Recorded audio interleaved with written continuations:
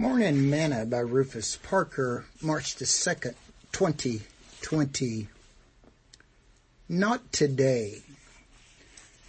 And if it seem evil unto you to serve the Lord, choose you this day whom you will serve, whether the gods which your fathers served, which were on the other side of the flood, or the gods of the Amorites in whose land you dwell.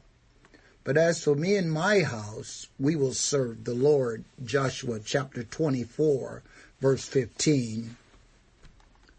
Today's morsel. One of the things about salvation is that too many folks are waiting too long before it to happen. I think many of them are thinking that they have a lot of time before they need to take care of it. But Jesus said, "But know this, that if the good man of the house had known and what watch the thief would come, he would have watched and would not have suffered his house to be broken up.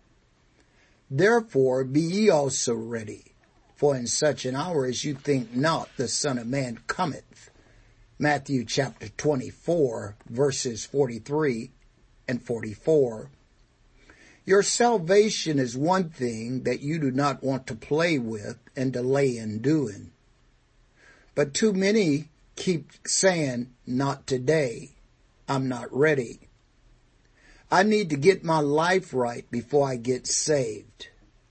But Paul states, "Behold, now is the acceptable time. Behold, now is the day of salvation." 2 Corinthians chapter 6, verse 2. Your salvation is nothing to play around with. Tomorrow is not promised to any of us. Sing this song with me today. Saved, saved, saved, I'm happy on my way. Saved, saved, saved, I love him more each day. Saved, saved, saved, I know he's mine each hour.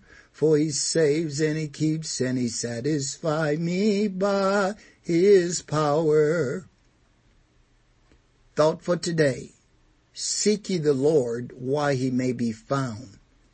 Isaiah chapter 55, verse 6.